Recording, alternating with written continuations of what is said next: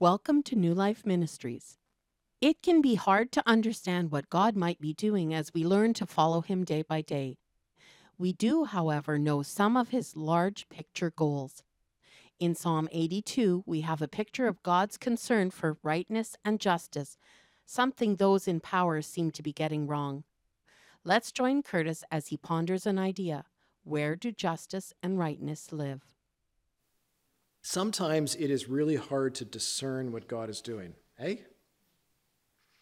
I've said several times that culture is changing, the world is changing right now, and it's hard to know exactly where it's going. The Pope Francis had said, we are not living in an era of change, but the change of era. And it's this question, for me, there's a question of what if the change is coming from the hand of God, and what if the change is coming just consequence of lifestyle? I was talking with my friend whose son has a mental disability, and the care that his son receives is primarily about occupying his time, just occupying his time for 40 hours a week. And we were wondering together, in another age, in another culture, would his son have been given activities to do where he could still contribute to the well-being of society and well-being of the home within his limited capacity, instead of just having his time occupied. For example, if we lived on a farm or a large farm where there was helping hands and a lot of it was physical work, there would always be tasks needing to be tended to that would be within his capacity. We need a fire, you got to collect firewood. There we go. But society is structured now that those tasks are no longer available for us. And so his son has functionally nothing to do, but cannot and will not live independently. Which led me to a thought, and this is only a thought. But what if God is deconstructing some aspects of how our world works because some of our problems have grown in size beyond what can be repaired with simply altering the system? Like, what if the problems have gotten so big that we can't just tweak and alter the system to make it work? The system itself needs to change and come down. I don't know that. And the thing is, we won't know this for years, decades. We won't understand what's going on. There's been many times in biblical history where God has done something that people did not understand what he was getting at. So, for example, when the Lord brought his people into Egypt, at a surface level, it was because there was a famine and they needed food. But the larger story was that they were being too easily influenced by the Canaanite culture that was around them. They were picking up pagan cultic practices instead of remaining faithful to the Lord. So God brought them to a place where the surrounding nation, which was Egypt, would ignore them. And in that isolation, they learned to become a cohesive unit that followed God. But they might not have understood that for a couple hundred years. Similarly, when God sent his people into exile in Babylon, they didn't exactly know why. They were still faithfully participating in worship at the temple, but their worship at the temple didn't express itself in other areas of life. And so God decided to punish his people by removing the two things they saw as the very center of their faith, the temple and the land. And he brought them away from the temple, out of the land, brought them into the land of their enemies, and said, now, be a blessing to the land of your enemy. But they wouldn't have understood it necessarily at the time, because they had prophets.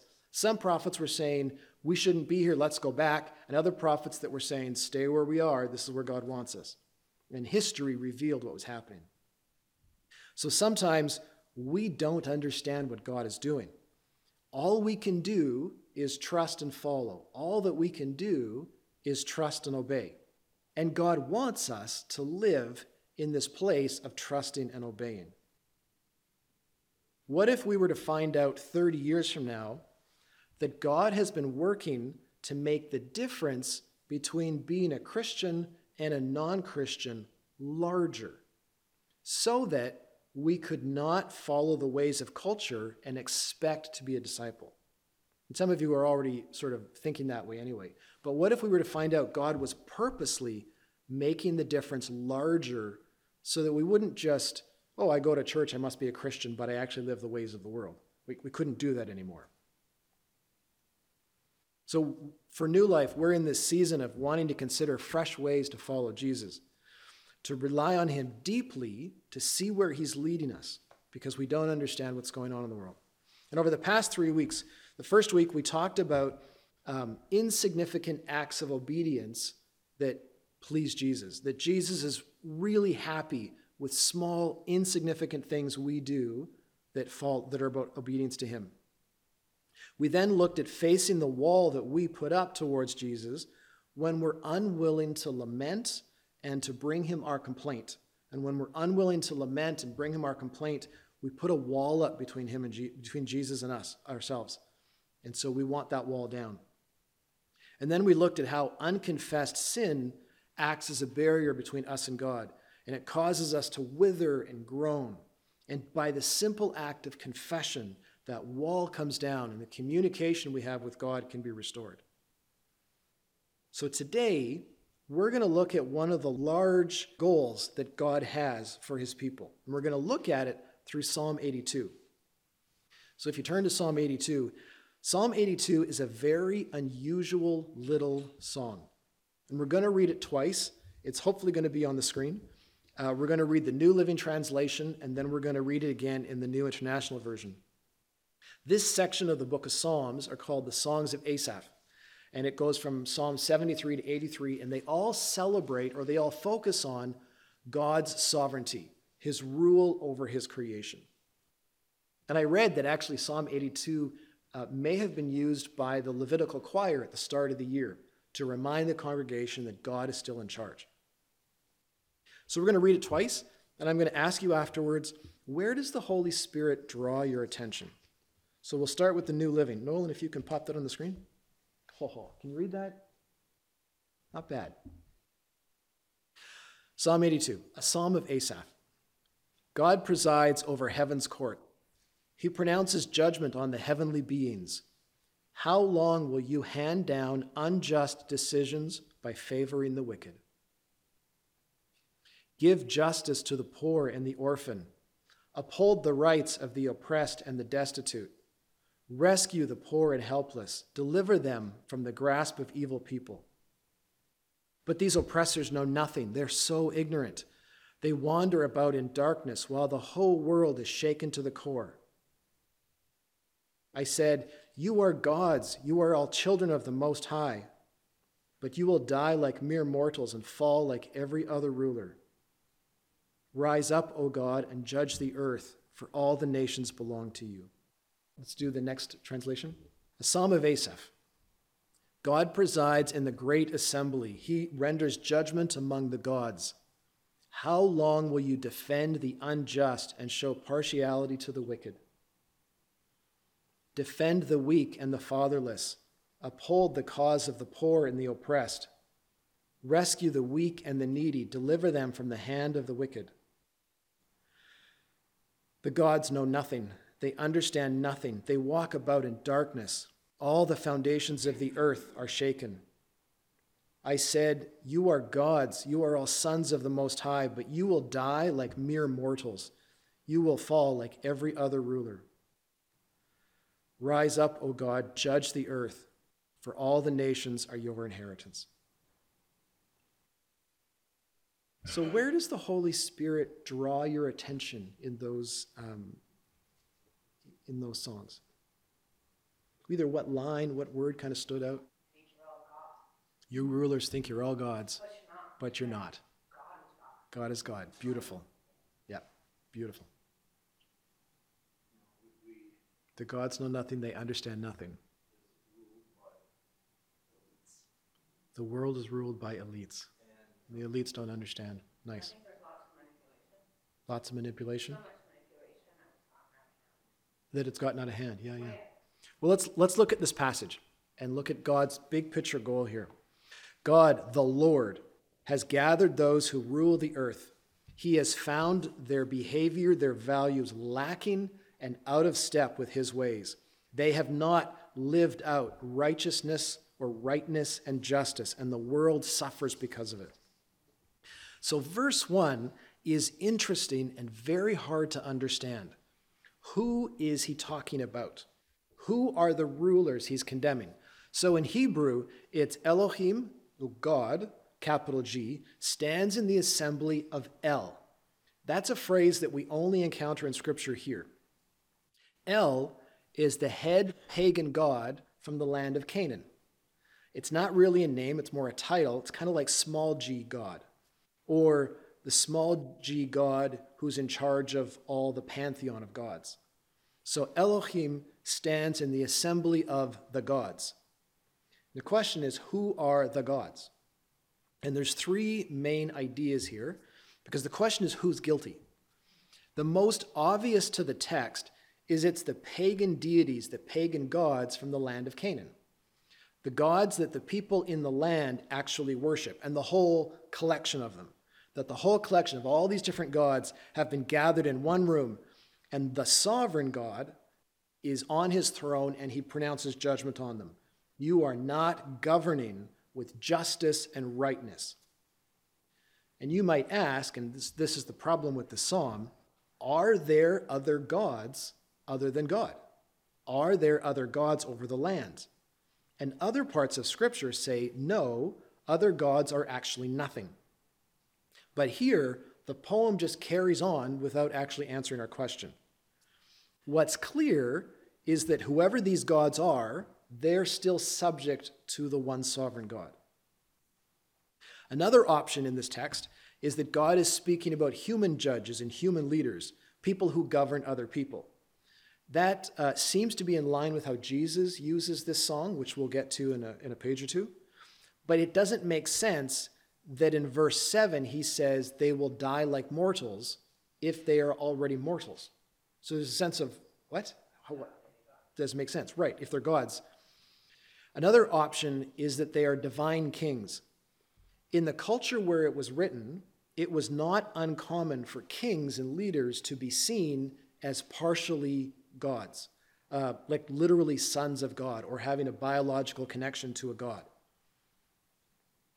It seems to me what we're encountering a little bit is the art of poetry.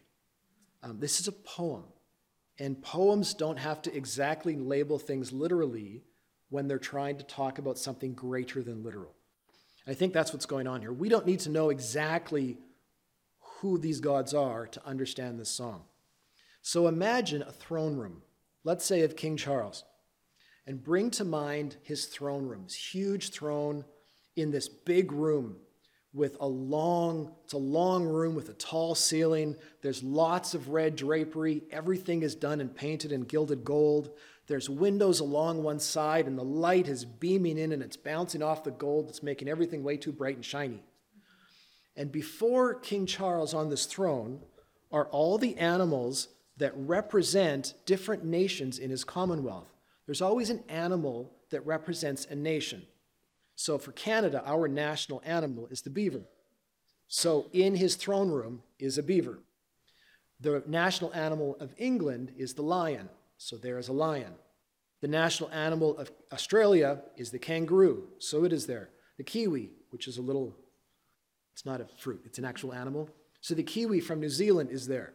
The tiger from India is there. All the animals from the Commonwealth are before King Charles. And the eagle from the US and the bear from Russia are in the next room because they're not part of the Commonwealth. We'll deal with them separately. King Charles looks at all the animals that represent the nations and says, you're not governing in justice. You are oppressing the poor. You're taking advantage of the fatherless. You're showing favoritism to the wicked. You're neglecting your responsibilities, and the social order of the world is crumbling because of it. The poem works.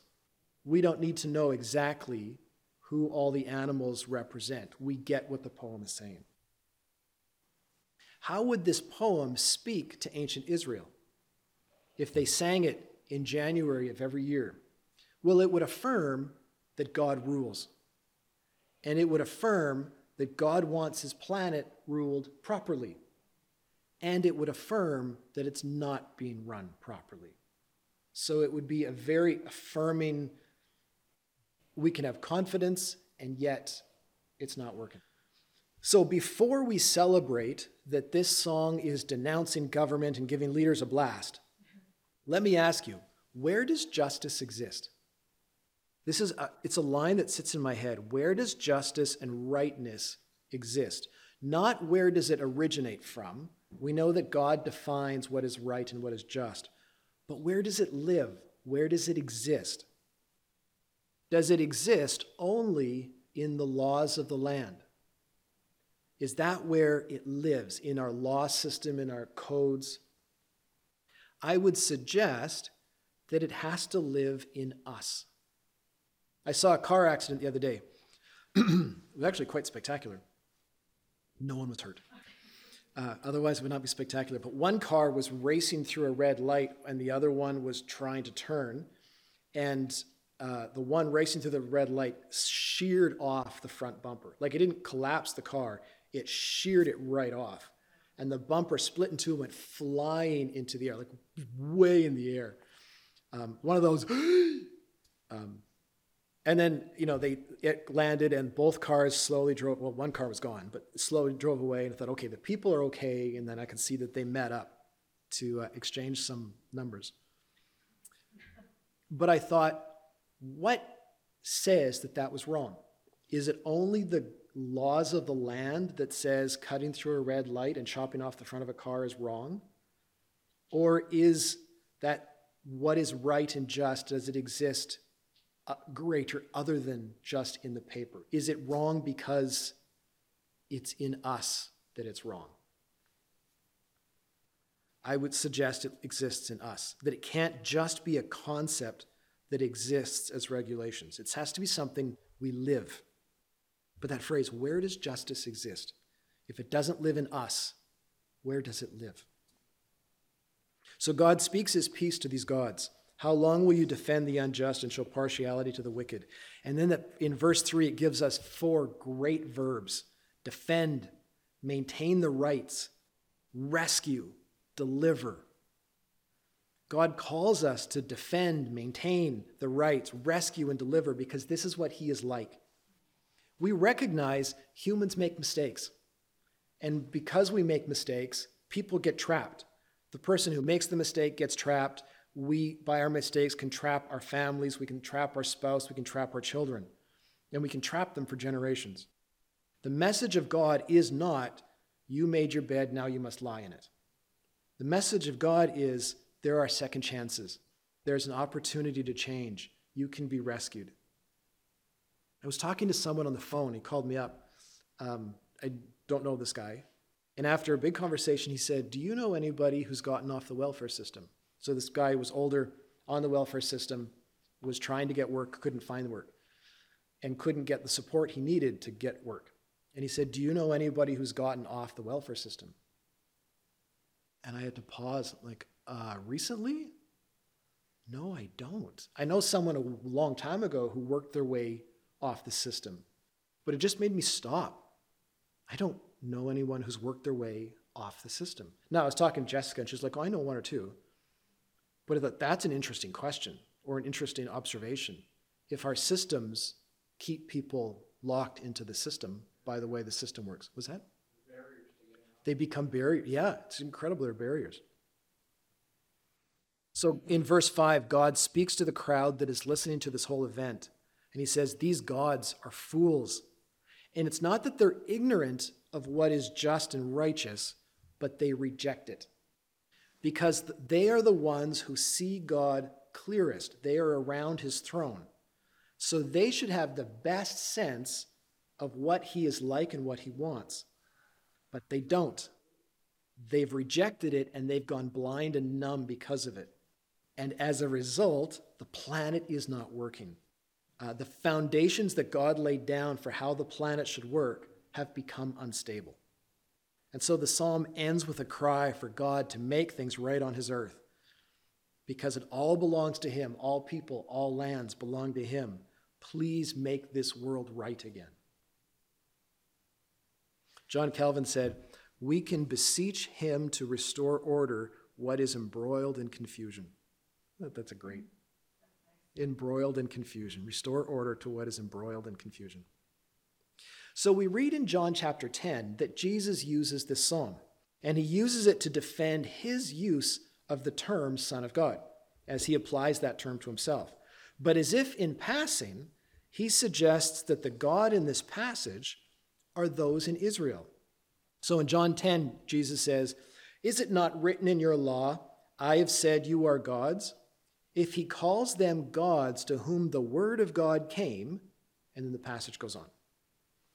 So he's saying those who have received God's word are those who are in the assembly of El. They are gods because they have the closest understanding. They have the closest understanding of God and what he wants. Which means, by Psalm 82 standards, they're the most guilty for not living out rightness and justice in the world.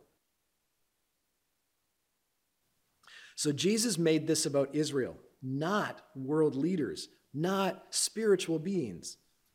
Because Jesus made this about Israel because Israel was the group in closest relationship with God. So then applied to us, the people who have been restored to God through Jesus, who share in the life and death in Jesus, we are the ones most responsible for bringing justice and rightness to the earth. How can God make things right if his people do not do right? What is the essence of the gospel? The good news about Jesus. You might summarize it, I was thinking of you. You might summarize it as the essence of the gospel is to be loved by the Father. Such a Barry line. It's a good line.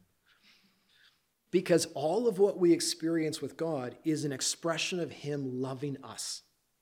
So we believe in Jesus. The Father sent him to explain what he is like. That's an act of love. Jesus died for our sin so that we don't have sin as a barrier with God anymore. Is that it, though? No. Jesus then shares his righteous life with us, so much that he gives his Holy Spirit into us. And the Spirit leads us to die to our often rebellious desires in our flesh and instead live as Jesus would live. But is that it? No.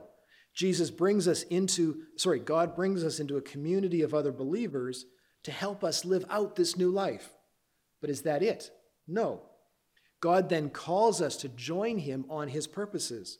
And your life, our life, has a purpose which gets expressed in who you are and what you do, which has almost nothing to do with your job itself.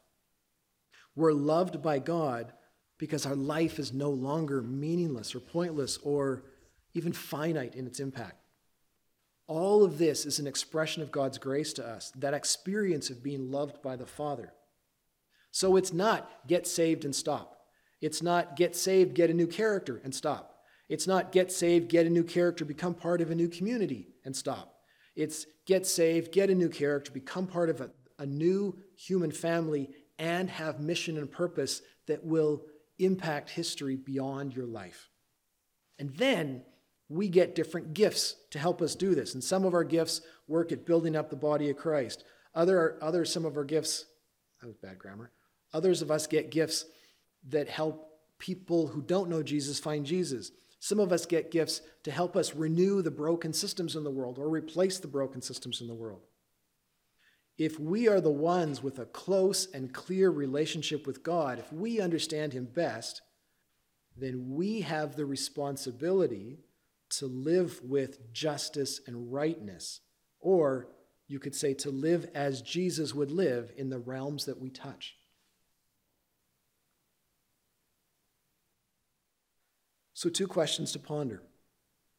When you think about your areas of influence, the people you know, the activities you're involved with, do you side with the ways of the wicked or the way of Christ? This isn't about not spending time with people who don't know Jesus. Of course we should be spending time with people who don't know Jesus, regardless of how good or bad they may be. But when you're with people, in your behavior, in your influence, do you reflect the rightness and justice of God? Or do you live the ways of the wicked? And a second question, how do you live different because you are loved by the Father? How do you live different because you experience being loved by the Father? Let me summarize, and then I'll ask you what your attention's been drawn to. We don't know always what God is doing. We're called to trust and follow. But we do know one of his big picture goals. And Psalm 82 pictures God in the assembly of powers, those who have the clearest understanding of who he is, and he judges them for not bringing justice and rightness to the earth. Where does justice and rightness live? Is it only in law, or does it actually live in each of us?